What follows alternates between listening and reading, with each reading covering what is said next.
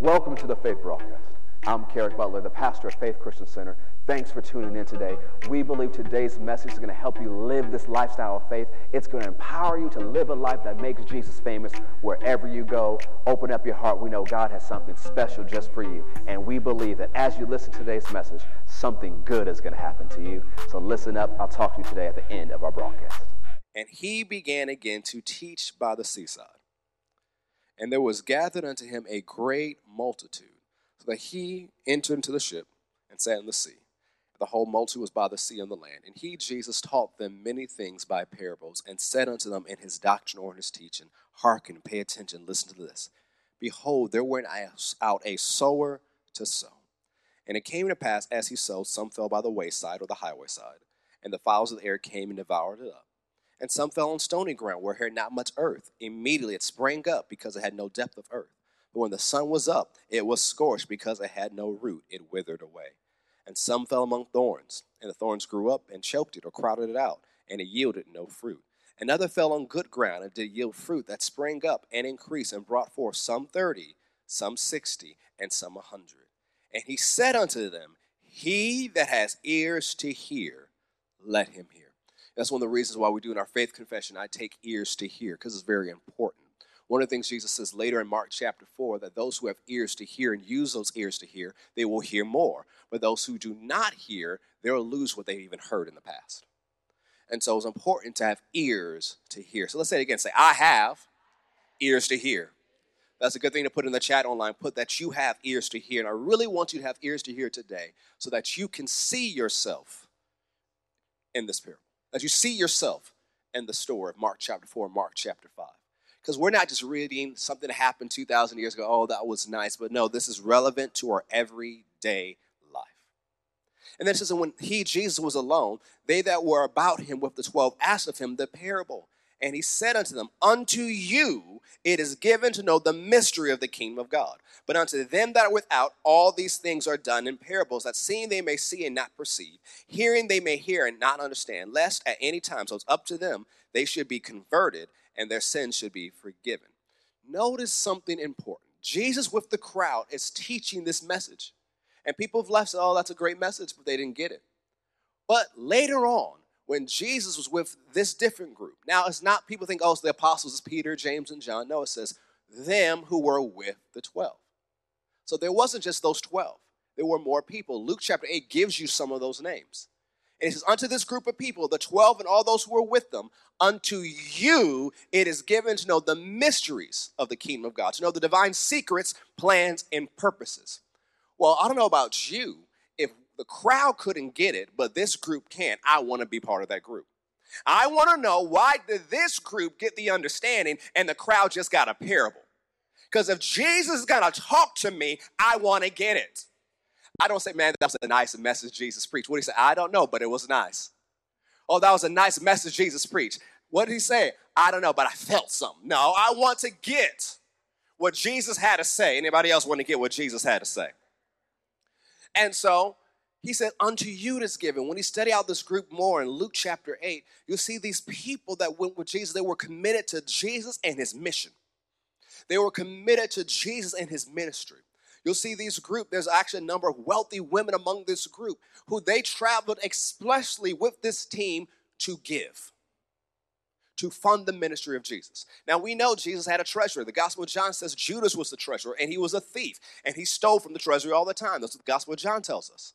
But you see with the apostles, in addition to those who are called to preach, you see business people who are traveling with Jesus and the apostles for the express purpose of supporting the mission. They had committed themselves through their service and their finances to what Jesus was doing in the earth. And so now, when Jesus is done talking to the crowd, they get the same insight as the apostles. Think about it. It'll be great. It's like, man, think about the insight that John got. Think about the insight that Peter got. Oh, man, what did James get? It wasn't just what was going to those 3 and those 12. All that group that committed themselves to the mission and ministry of Jesus got the same insight. And they had the access to ask questions. Because it wasn't one of the 12 who asked the questions, one of those group. Hey, Jesus, what was that about? And then Jesus says in verse 13, Know ye not this parable? How then will you know all parables? So this parable is the key to understanding all parables, especially the ones he's about to list in Mark chapter 4. So he begins to break it down. He says, the sower sows the word. What is this parable chiefly about? The word of God.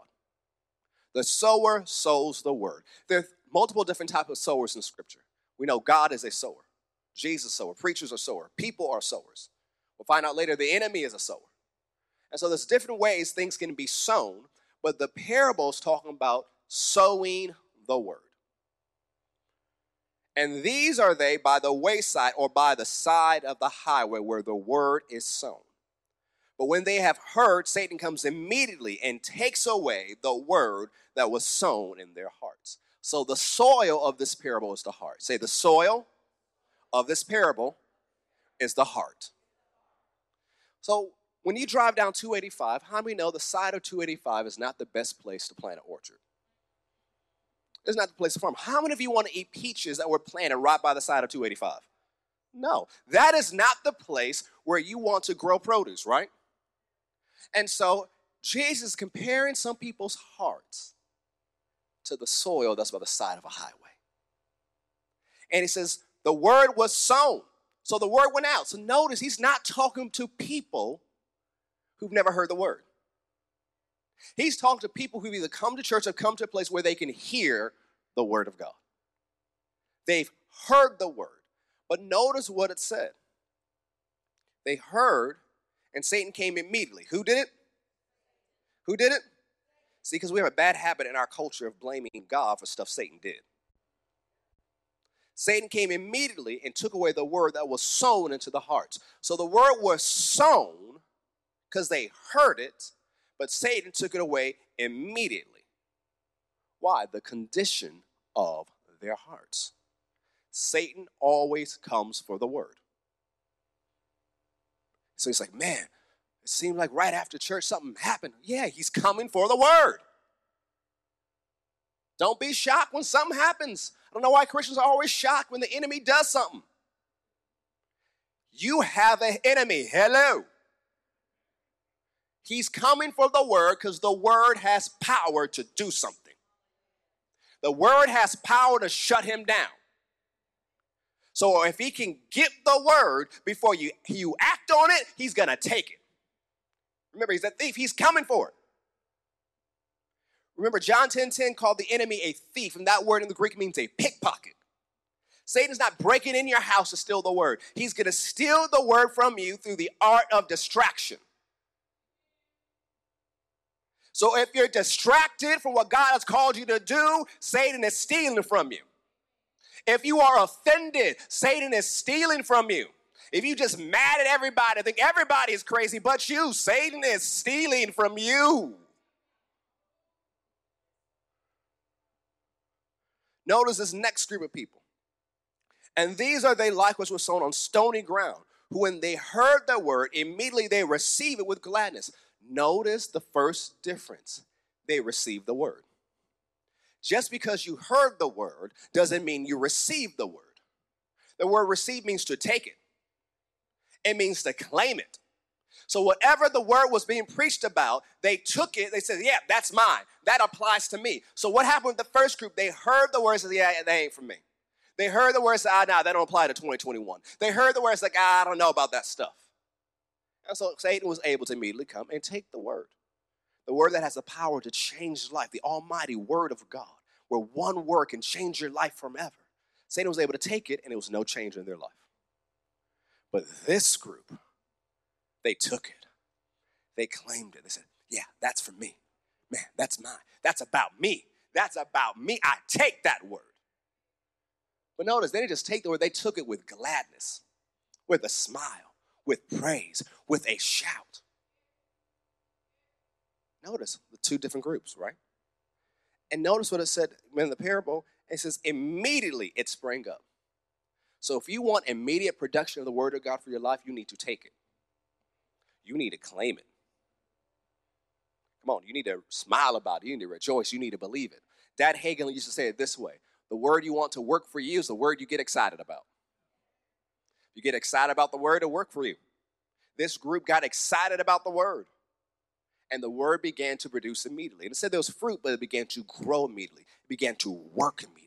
So think about it. As soon as they left church, before they left church, the word was working for them. Which means the words you hear today can work for you before you end this broadcast, before you walk out of these doors. The words you hear today can work for you if you work the word. We work every other system. How about we work the word of God?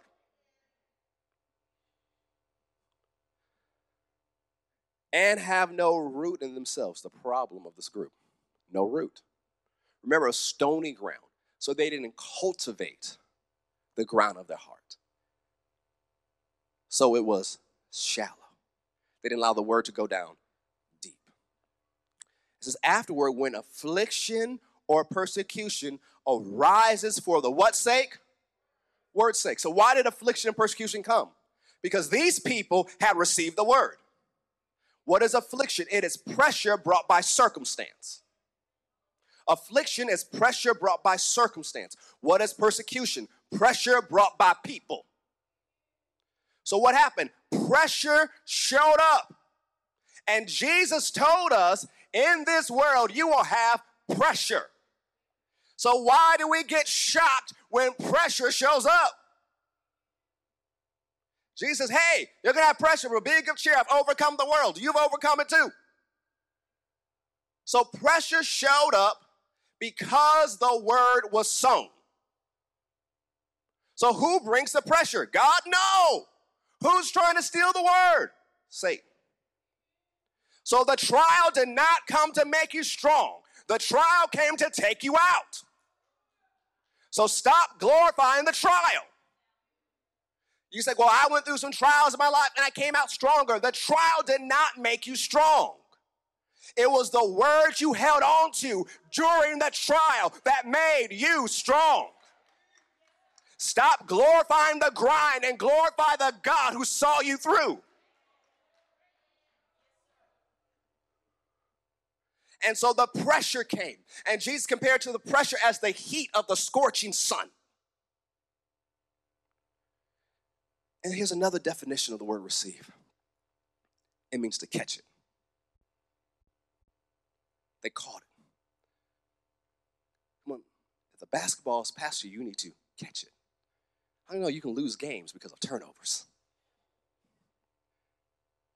One turnover can cost you the game. Several turnovers. Man, how many believers are losing in life because of turnovers? Where they catch the word on Sunday, but they let it go on Monday. The pressure came and they dropped the ball. The pressure came and they dropped the word. And going back to the example of Jesus, the scorching of the sun, it scorched the production of the word. Just because a plant is scorched doesn't mean the roots are dead, but what you can see has been scorched. Why did the pressure come? To take away the production of the word. But notice what Jesus said about this group next. The people who heard the word, who took the word, who received it with gladness. Immediately they are offended. So after they endured for a while, the pressure came. They are offended immediately. The word offense, to be offended, means to be enticed to sin. It's also defined as to be led away to begin to distrust the one you ought to trust. So the pressure came. They dropped the ball and they stopped trusting God. The pressure came. They stopped believing what they claimed. They stopped believing what they named. They stopped believing what the word of God said. And they're offended. And it's like, you know what? Maybe that faith stuff don't work. Maybe God will bless that person, but not me. They may have made a new philosophy, a new theology, where they dropped the word. And the production of the word they had seen was scorched. See, spiritual growth is not linear. Just because you've been saved 30 years doesn't mean you're a mature Christian. See, we've all seen it before, especially if you've been around long enough. Super saint. Come on. They preached, prophesied, and lay hands on everything that moved. Come on. Doesn't matter what walked by, they received a testimony. And this person had signs and wonders in their life. They had breakthrough. They had abundance. They had prosperity. It's like, man, that is a strong believer. A couple years go by. You see them again. Oh, how you doing, Super Saint? Well, I don't know if I believe anymore. Whoa. What happened to this person who had some production of the word in their life, who looked like they were super saved, on fire, forgot what happened? Pressure. And when the pressure was applied to that point, they dropped the word, and the word production they have was scorched. So now their life looks like they never received the word of God in the first place. But they were saved. They are the main ones shouting and dancing. They are the main one bringing the people to church. How do they look like they ain't even saved now? They dropped the ball. They let go of the word. See, it doesn't matter how long you hold on to the word if you drop it. Doesn't matter how long you hold on to the ball if you still turn it over. They dropped it. And now their life looks like they never received the word in the first place. How many Christians and believers, when you look at their lives, looks like they never heard the word in the first place.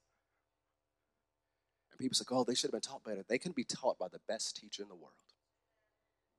Surrounded with every prayer warrior in the world. And their life can look like they never heard the gospel in the first place. Because they didn't hold it themselves. And sadly, if they don't catch the word, they'll catch a deception. They'll drop the word and they believe something else crazy. You're like, what, wait a minute, you're the one who taught me the scriptures, and now you don't even believe this? What? Pressure came. They dropped the word and grabbed onto something else. Could be something they created. Could be whatever the new slick lie Satan's throwing out there. But they grabbed onto something. Look at this next group.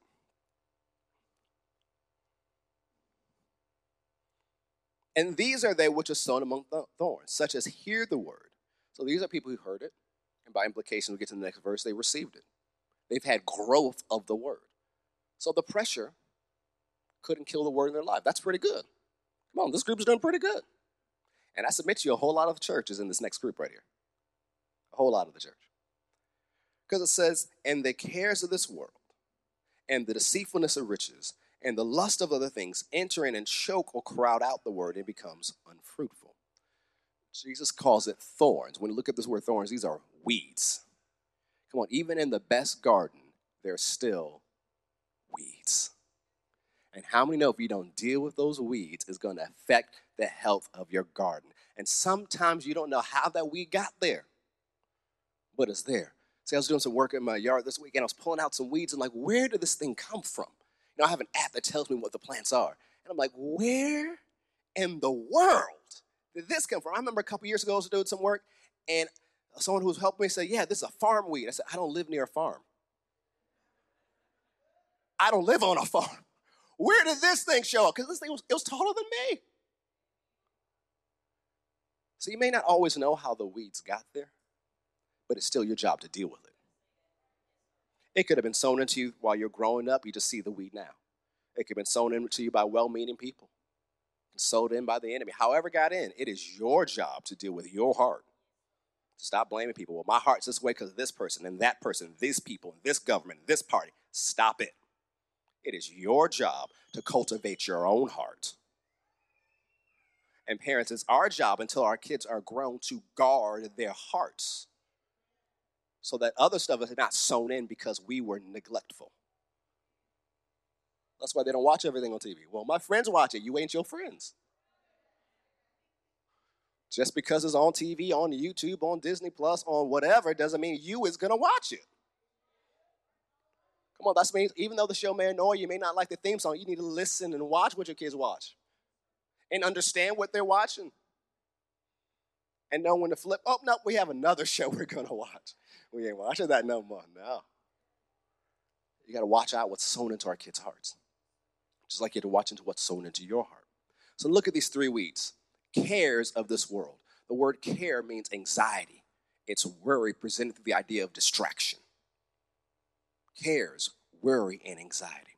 And this attack of the enemy is so normal, so prevalent as part of everybody's everyday life.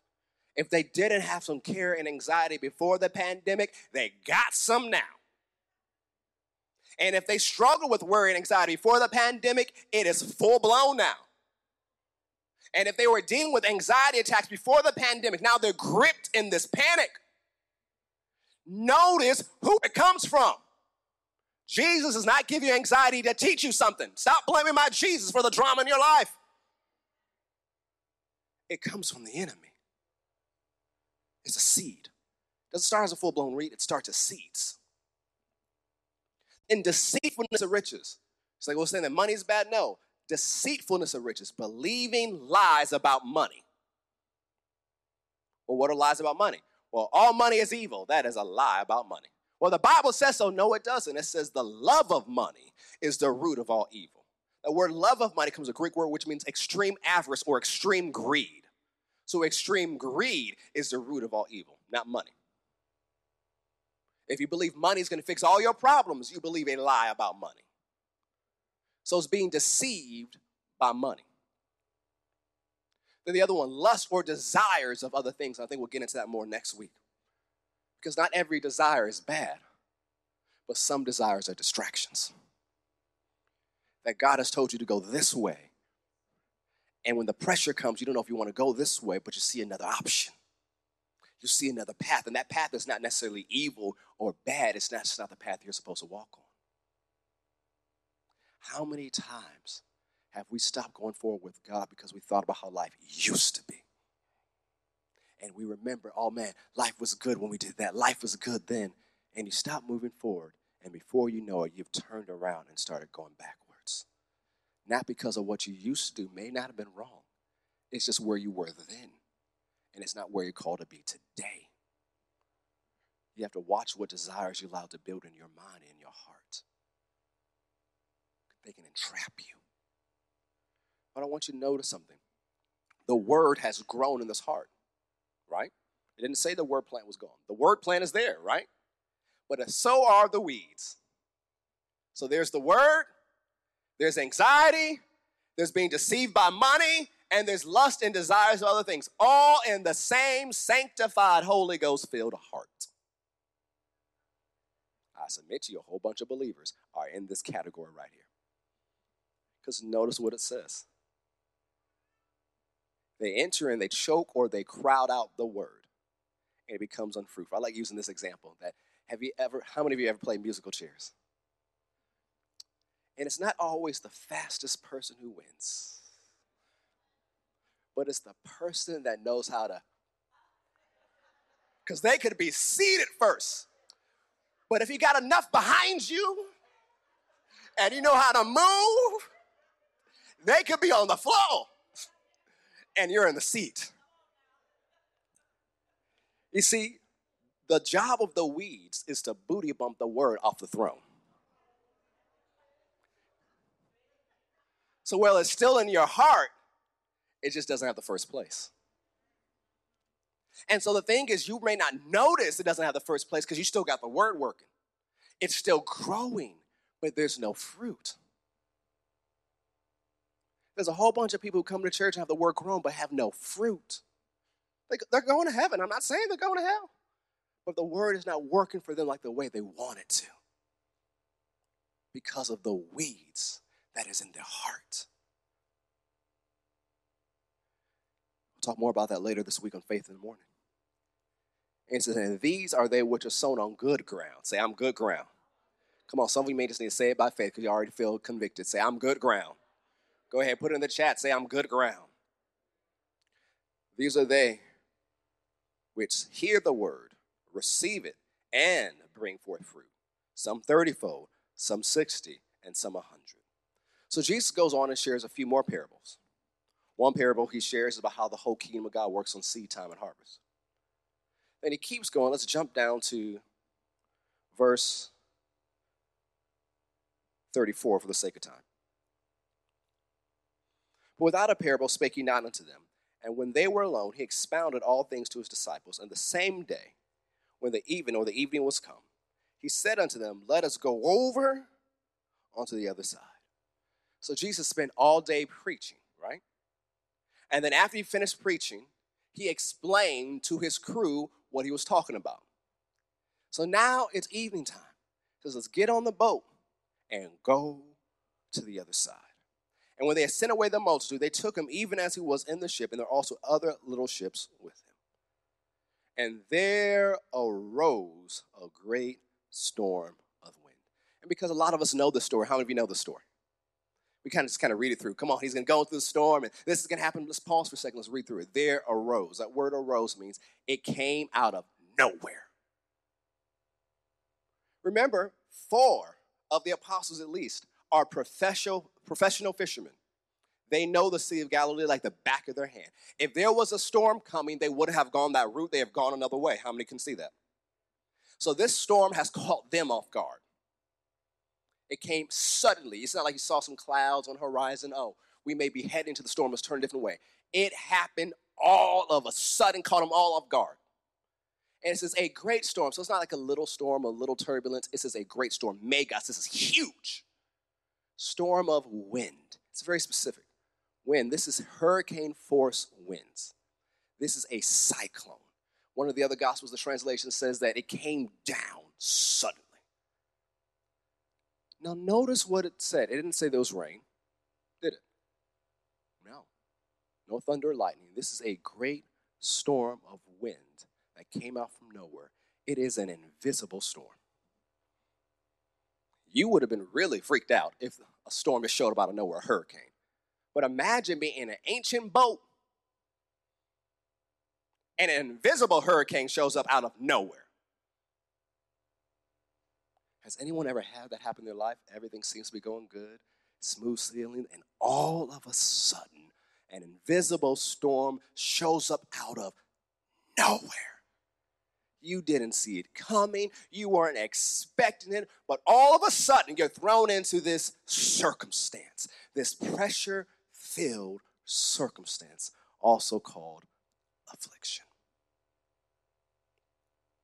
Notice this next. And the waves began to beat into the ship. This word for the Greek for beat is talking about, it's like an invisible hand was picking up the waves and hitting the ship. Again and again and again. Now, because we know the end of the story, we know the enemy's behind it. And some of you are going through storms right now and you've personalized it too much. You began to say, no one knows what I'm going through. No one's ever been anything through like this. No one else went through the pandemic. Only I went through the pandemic. It was just me. No one else knows what I'm facing. No one else has to deal with this in their marriage or with their kids, or with their grandkids, with their money, with their job in this city. No one else knows. And I submit to you, the storm is not always about you. The storm was sent to stop Jesus from getting to the other side and taking territory.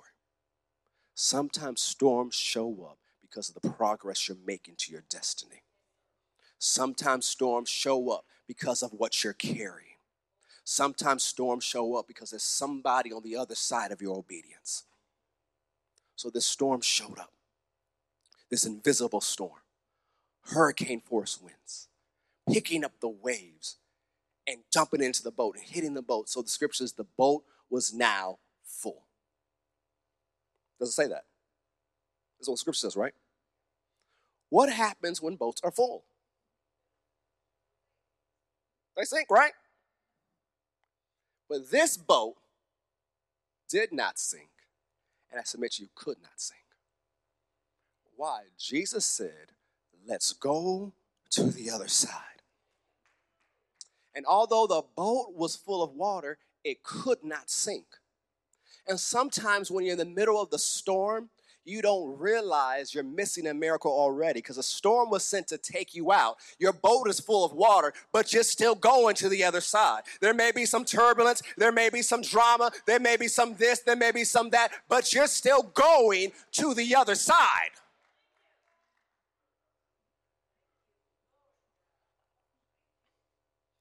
And so while all this is going on, the boat is full of water, invisible storm. sent by the enemy, the disciples go and wake Jesus up.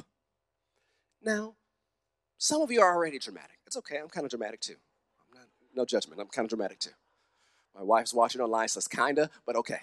Kind of dramatic too. But even if you weren't dramatic, you would have been dramatic in this situation. Invisible storm, boat full of water. It says they ran to see Jesus, who was knocked out on a pillow. And it's not even a large pillow, so to be knocked out this way, he's curled up, knocked out, almost in a fetal position, knocked out. And you know they didn't go, Jesus, wakey, wakey, rise and shine, give God the glory, glory. You know they ain't doing that. They are grabbing him, shaking him. Master is not a term of authority, it's teacher, preacher. Come on, I've heard that before. Preacher, don't you care about us? We're all about to die. Hear them, because you'd be doing the same thing. And notice that it said, we, all of us, you too, sleep on the pillow in the water. All of us, we're going down. And Jesus wakes up. And probably getting sleep out of his eyes, looking at them like, what's your problem? And I was just meditating on this yesterday, meditating on this passage. I had this example that popped into my mind, my imagination. Because some of us would have picked up a bucket. Invisible storm. Boat full of water. Let's get the water out of the boat. Yes, there are ways putting more water in, but let's whoosh, whoo, whoosh, whoo, whoosh. But notice when Jesus woke up, he did not pick up a bucket. Did he? No. Some of you say, well, he said, peace be still. How many think that's the first thing he did? Let me see your hand. If you think the first thing he did said, peace be still. So I was like, no, Pastor set us up for something. I am. Because look what the scripture said. It says he rebuked the wind. And then he said to the sea, peace, be still. The source was the wind. He didn't address the circumstance. He went to the source. How many of us are picking up buckets when we should go to the source? And I'm telling you, God's battle strategy for your life is better than your bucket any day. So Jesus, it says, rebuke the wind, which means he restrained the wind. He opened his mouth and said something to the wind. See, we see this pattern in scripture. It says, and God blessed them and said unto them, be fruitful and multiply. So be fruitful and multiply aren't the first thing mankind heard. The first thing they heard was the blessing, or be blessed. So Jesus restrains the wind and looks at the waves and says, peace be still, or hush. Calm down. That's enough of that. Calm that down. And immediately there was a great calm. Another translation says the sea was still as glass. Come on, you went from this great hurricane to nothing. Come on, peace. Right after the storm. See, too many of us are focusing on the circumstances and not dealing with the source of the issue. That if you want that storm to calm down, you need to go what's stirring up the wind in the first place. And notice what Jesus said next. He looked at his disciples and said, why are you so full of fear? How's it that you had no faith? Imagine whoever that finger lands on, because Jesus is a pointed preacher. Come on, whoever was, you, why didn't you have faith? Now, why would Jesus say this? Why? Because he's not training his people to be afraid. Sadly, the church is full of fear, but he's not training his people to be afraid. The scripture says 365 times, fear not. You have no business fearing a virus. Now, I didn't say now protect yourself. Notice, don't say, well, pastor said. No, I did not say none of that. Protect yourself, be healthy, do all the natural things you're supposed to do. But you're not supposed to be afraid of it. Fear is an attack of the enemy. He's the spirit of fear. So he looked at his people and said, why are you so full of fear? How is it that you don't have any faith? Well, why do you expect them to have faith? Because the scripture says faith comes by hearing, and hearing by the word of God. And what did Jesus do all day? Preach and teach the word for hour after hour after hour. Then he explained it. They had faith, but the storm showed up. The affliction showed up. The pressure showed up. And instead of holding on to the word Jesus had just preached and taught them, they dropped it and began to panic. At least they knew where to turn.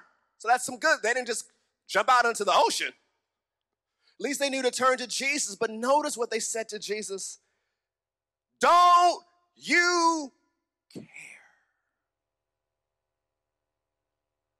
The third tactic of the enemy: cares of this world, this worry, this anxiety. And so pressure came through a circumstance that pushed them in a place where they're now anxious and worried and afraid.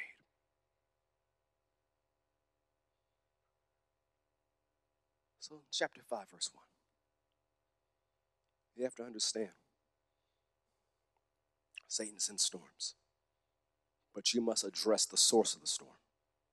And if you spend time with your strategist, the Holy Spirit, he'll tell you what to say and what to address and how to use your authority to bind and loose. And then he'll tell you what to say to the circumstances. Because you can talk to the circumstances all day long, but if you don't deal with the source, the circumstances will keep going. Chapter 5, verse 1.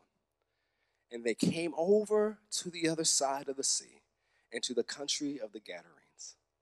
And so, when you study this out, this is not a Jewish area. It's a heavily Gentile area. It's a heavily pagan area. It's an area that's greatly influenced by the imperial cult. Rome has left its great imprint on this area. It's the region of Decapolis, the region of the League of 10 Cities. So he comes over into this area that's culturally different. Gets off the boat. Now imagine if you just went through a storm like that. Some of you might have jumped off the boat before the boat has even docked. Somebody is kissing the sand. Somebody's just so happy to be on dry land. And then the scripture says, immediately. Now, they had 5 minutes, not 10 minutes. We didn't have time to grab some food. We didn't have our layover. Immediately, there met them running from the tombs a man with an unclean spirit. The word unclean means impure or lewd in thought and life. So the definition gives you an understanding how this demon grabbed hold of this man. It started with his thought life. And because he didn't check it as a thought, the enemy was able to grab him. Unclean or lewd. And the word lewd means vulgar. It means obscene, especially in a crude or sexually immoral way. This is a sexual immoral spirit. It's a lewd spirit. It is a vulgar spirit. And it is the chief spirit that is operating in that man and ruling the region. And when you study it out, look at this and the few other gospels that record this story, is that this man was possessed by many demons. This unclean spirit was the chief demon. And at times it would seize him, grab a hold of him, and take complete control over him.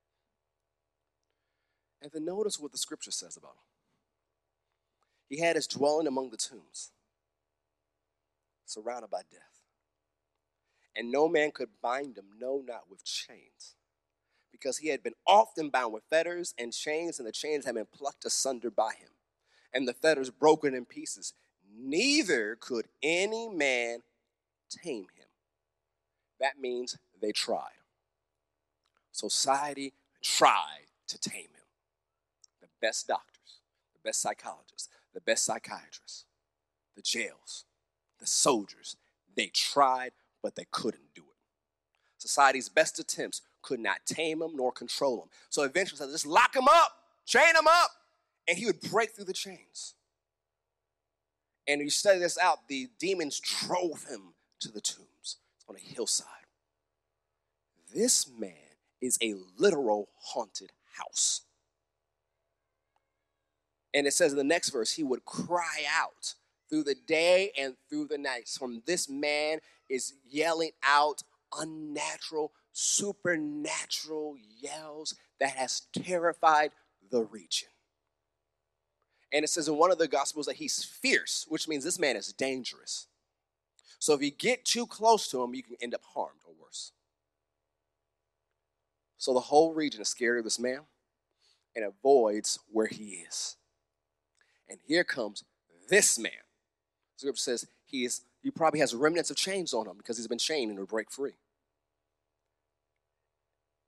And scriptures tells you he is butt naked. The demons have driven away all sense of modesty from him. And then it says in the next verse that as he's crying out loud, day and night, he's cutting himself with stones. He's under such torment, he's mutilating himself.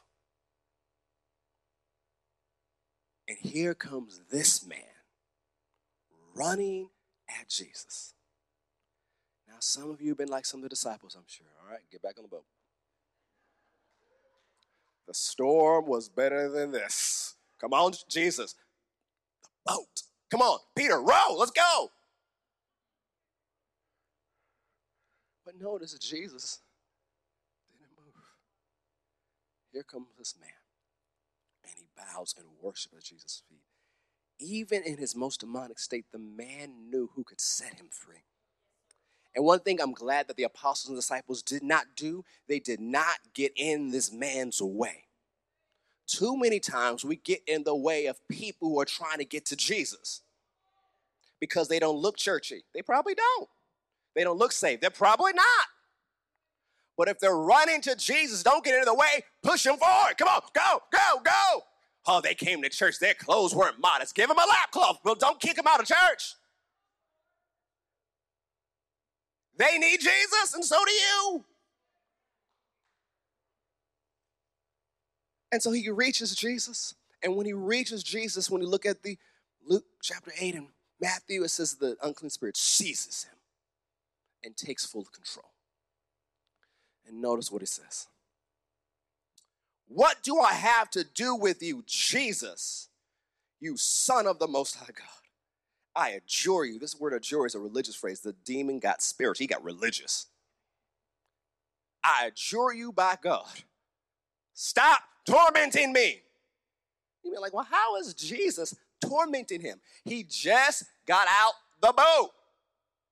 The next verse gives you the answer. For he said unto him, and the Greek also means he kept saying, come out of the man, you unclean spirit.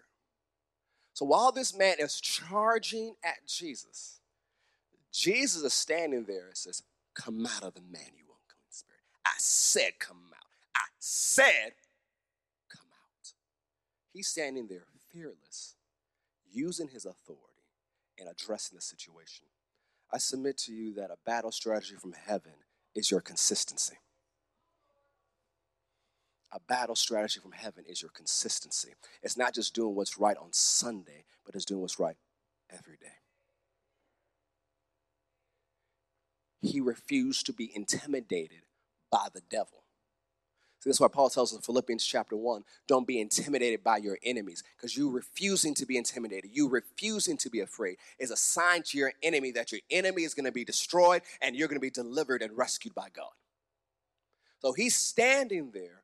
What's another word for it? Resisting the enemy. And the scripture tells us when you resist the enemy, he will flee from you. He'll try to escape from your presence. Jesus is resisting him. And the demon calls Jesus' resistance, his fearlessness, his use of his authority, torment. He's holding on for as long as he can.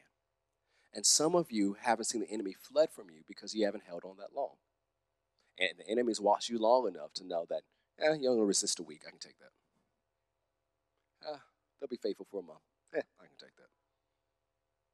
The enemy knows he can outlast you. Because he knows eventually you'll be distracted or let go of the word that you caught. Jesus wasn't that way. He stood his ground. And then Jesus asked him, what is your name?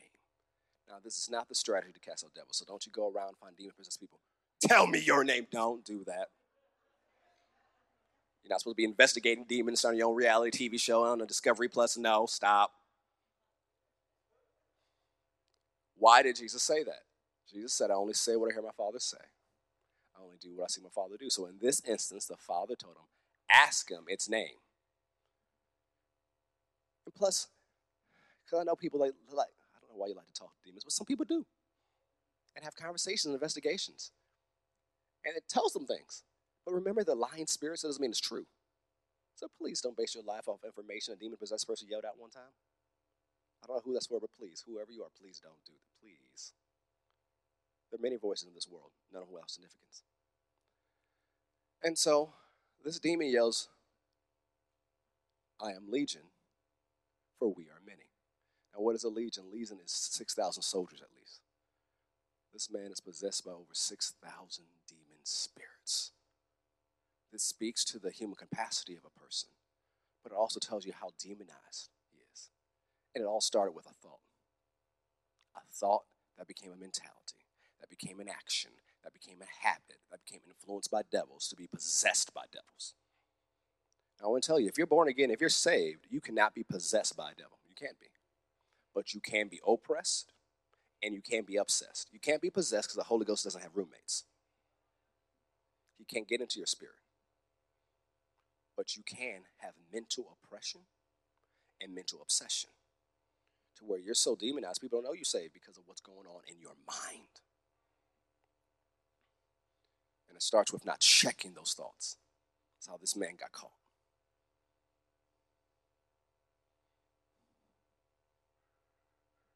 Notice he tries to intimidate Jesus a little bit. We're many. Come on, you can do something with some of us, but you can't do something with thousands upon thousands upon thousands of us. But Jesus refuses to be intimidated. He refuses to back down.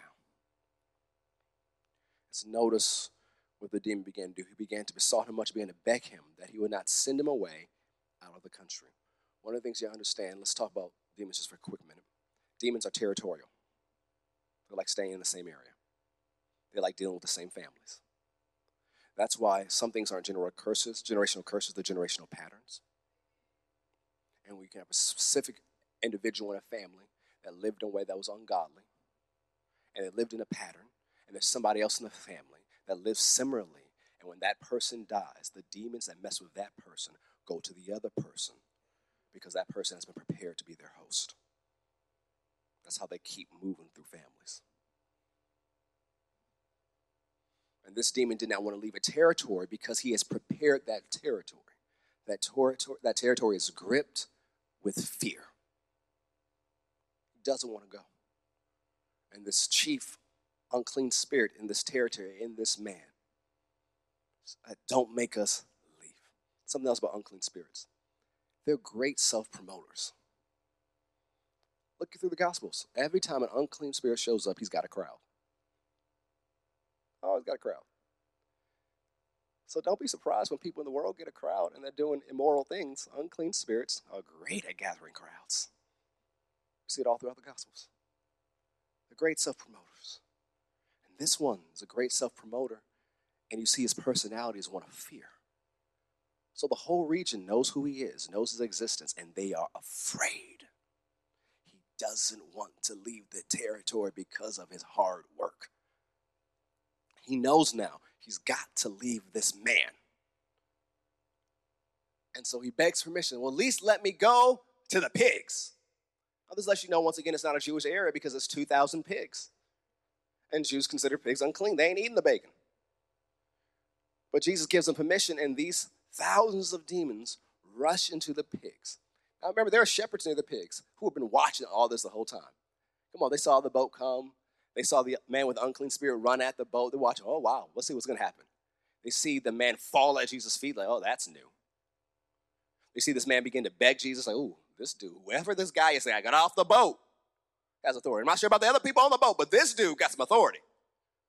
And then all of a sudden, they see their pigs take off running. And so they do what some of you would do. They took off running. So it's like, if I see someone running, I don't need any questions. I'm just going to follow and ask when they stop. And this is what they did. They took off running toward the city. Now, the shepherds tell the people what happened. And when they come back, notice what the scripture says. Verse 15.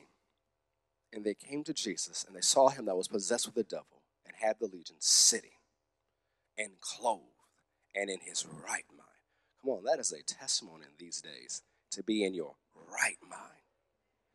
Come on, don't ever take it for granted that you're in your right mind. Thank God that you have a right mind. Not a reprobate mind, but a right mind.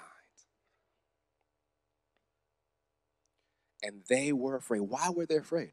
This unclean spirit has fallen from his throne of power. He's fallen from his seat. He doesn't have the same control and influence anymore. But why was the city, that region, afraid still? Because that spirit had conditioned them and programmed them to fear. You think that once the pandemic is completely under control, people can stop being afraid? No. They've been programmed to fear. That's why I always tell you, fear not. Fear tolerated is faith contaminated. Fear tolerated is faith contaminated. Don't be afraid of anything. I'm not saying you don't take cautions and protect yourself and do all the natural things and spiritual things, but you need to make sure you're not afraid of anything. But these people were so afraid, they went to the man who delivered the demoniac and said, please leave. Their fear drove them to push Jesus out. And Jesus is a gentleman, so you know what he did? He left. As he's getting back on the boat, the man who was delivered, this delivered man, runs up to Jesus and he does what any of us would have done. Can I come with you? Come on, please take me with you. Come on, wouldn't you do the same thing? You were just in torment moments ago, but you met this man and your life got exceedingly better. Like that, can I come with you? And it says Jesus wouldn't let him. Now, he probably thought it was available because he got 12 apostles, all these disciples, many different boats. I can fit somewhere. Come on. I can hang on. I can fit somewhere in this crew. And Jesus tells him, no, go home to your friends. That word friends means your crew. It's your family, it's your friends, it's your associates. And you tell them what great things the Lord has done for you and has had compassion on you. So he gives the man a message to go with his testimony. You see, there's power on your testimony. There's a unique anointing on your testimony. Because when you tell your testimony, the same anointing that was working in your life when you experienced that breakthrough or that victory or that salvation or that deliverance or that healing begins to work in the atmosphere where you're telling that testimony. So this man goes and testifies and preaches what the great things God has done for him and how he had compassion on him. And it said everybody who heard marveled because they all knew who this dude was. They all knew. They all knew. They couldn't lock him up. They couldn't drug him up. They couldn't contain him. They couldn't fix him. But now he's talking about a man who could do what society couldn't. He's talking about a man who could do what the world couldn't. The world's best days, the world's best efforts could not compare to what this man did. He says, he has done great things for me. He is the Lord. He had compassion on me, and he'll have compassion on you too. He went through the whole region preaching and testifying. So when you get to Mark chapter 7, I'll sum it up for the sake of time. When you look at verse 31 through 37, Jesus comes back to the same region, and the people meet him.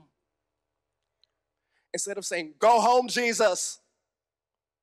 It's protest signs, go home, Jesus. That's not like it anymore.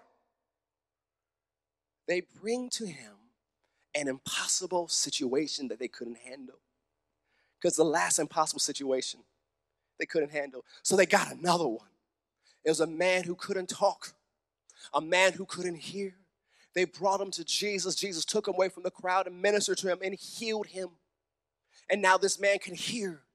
Now this man could speak. And now this crowd, this city that had pushed Jesus away are now proclaiming, he does all things well. Because if we stopped at chapter 5, you think, man, yeah, there was a victory over the storm. Yeah, the man got delivered, but man, we didn't get the results we wanted because we still got kicked out. See, he dealt with the source and the circumstances, but the people were still programmed and gripped by fear. And how do you do that? He sent someone talking about the love of God. Because the scripture tells us that mature, grown-up love evicts or flushes out all fear, because fear has torment. So this man goes and talks about the greatness of God, the compassion of God, which is love in action, and the grip of fear begins to lose its territory. Although the unclean spirit has fallen, although he doesn't have the same position, the programming of fear was still there. So he goes around and talks about the love of God, the greatness of God. And now they're open for Jesus to do something wonderful, and they experience another miracle. See, your testimony is important. See, your testimony, directed by the Spirit of God, can cause people to be delivered. Because what happens, they'll begin to think, well, if God did it for them, just maybe he can do it for me. You see, we're living in a world gripped by fear. And people need to hear about the goodness of God. People need to hear about the love of God. People need to hear about what God has done for you. You may say, well, I don't have a big testimony. I've been saved all my life. That is a testimony. He kept you all your life. You might say, well, Pastor, I just got saved a couple weeks ago. I was living a hot mess. Guess what? You ain't a hot mess no more. So I don't know any scriptures. You can say, he saved me. He can save you too. Well, what else do I do? Bring him to church. See, the thing is, we think we have to have some deep, long, drawn-out testimony like the Apostle Paul. If that ain't your story, please don't try to make it your story. You tell others about the good things God has done for you, even if it's small. You might say, oh, it's not that important. To someone it is. You just talk about the favor of God, the goodness of God.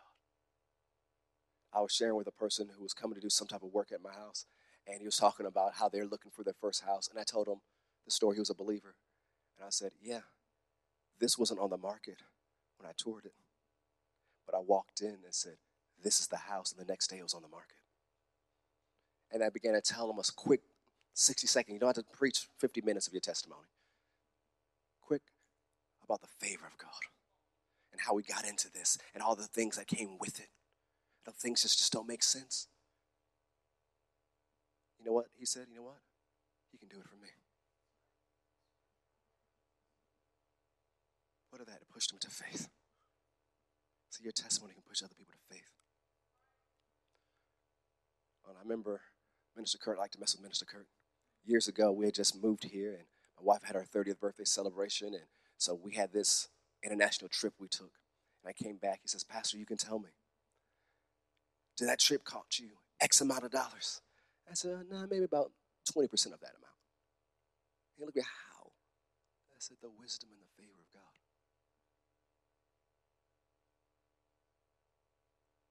There are things that to you are normal, but to other people it's a testimony. And when you begin to give credit to God, say, yeah, it was his favor. Man, it was his wisdom.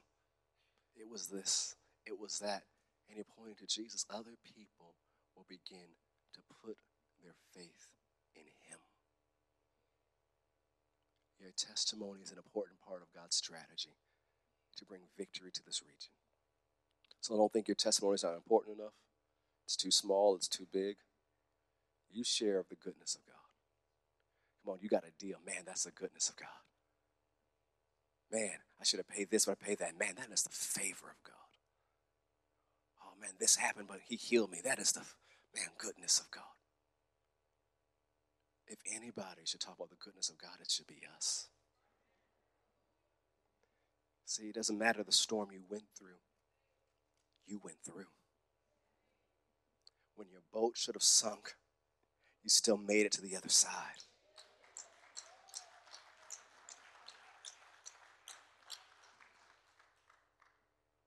And you tell others, if I can make it, you can make it. Come on. If he can do it for me, he can do it for you. So wherever you find yourself in this story today, if it's a windstorm you're in, deal with the source.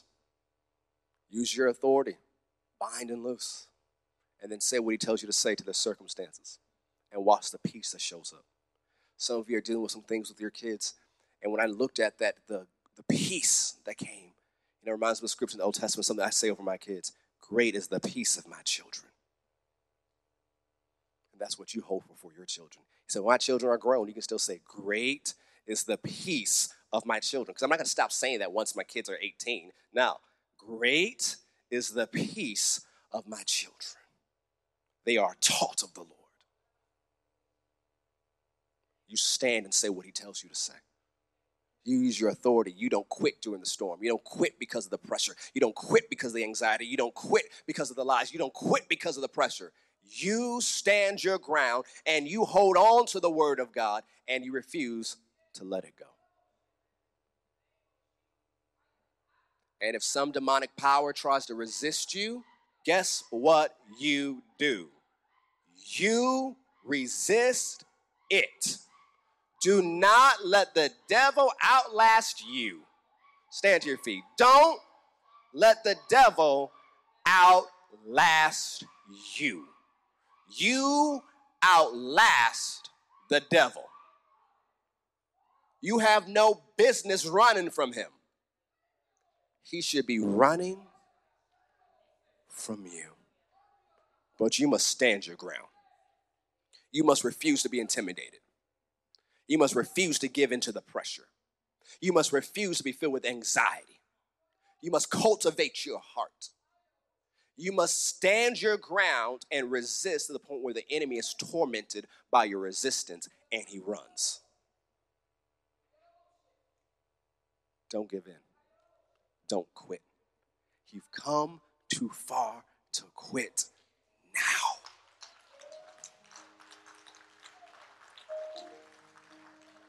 He's brought you too far to leave you. If he saw you through the storm, why would he leave you alone on the shore? Too many of you have too many testimonies about what God has done in the past. And his best is still yet to come. So it's not over. As long as you're on this planet, it's not over.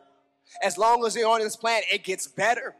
Why? Because you're still experiencing more of his goodness. So it doesn't matter your age, doesn't matter your background, doesn't matter what you've seen before. Your best is yet to come. This is still your year of winning and victory. He still has restoration for you. He still has breakthrough for you. He still has healing for you. He still has deliverance for you. So don't give up. I hear him say, don't give in. You're on the winning side and the greater one lives within. Don't give up. Don't give in. Stand your ground and see the salvation of the Lord. Hallelujah. Thanks for watching today. We hope today's message was a blessing to you, that it empowered you to make Jesus famous in every area of your life. Hey, if you want to be a part of what God's doing here at Faith, our vision statement is to ignite awakening that impacts Georgia and influences the world through the power of the love of Jesus. And we'd love for you to be a part. You can find out our different experience times and our different locations by going to fccga.com. If you want to give, you can text FCCGA to 73256. You can also go to fccga.com to give online and be a part of what God's doing here. We'd love to see you anytime you're in our area. We believe God has something good just for you. And anytime you come to our faith experience, we believe you will experience God and his plan for your life. So thank you for tuning in today. We'll see you next time.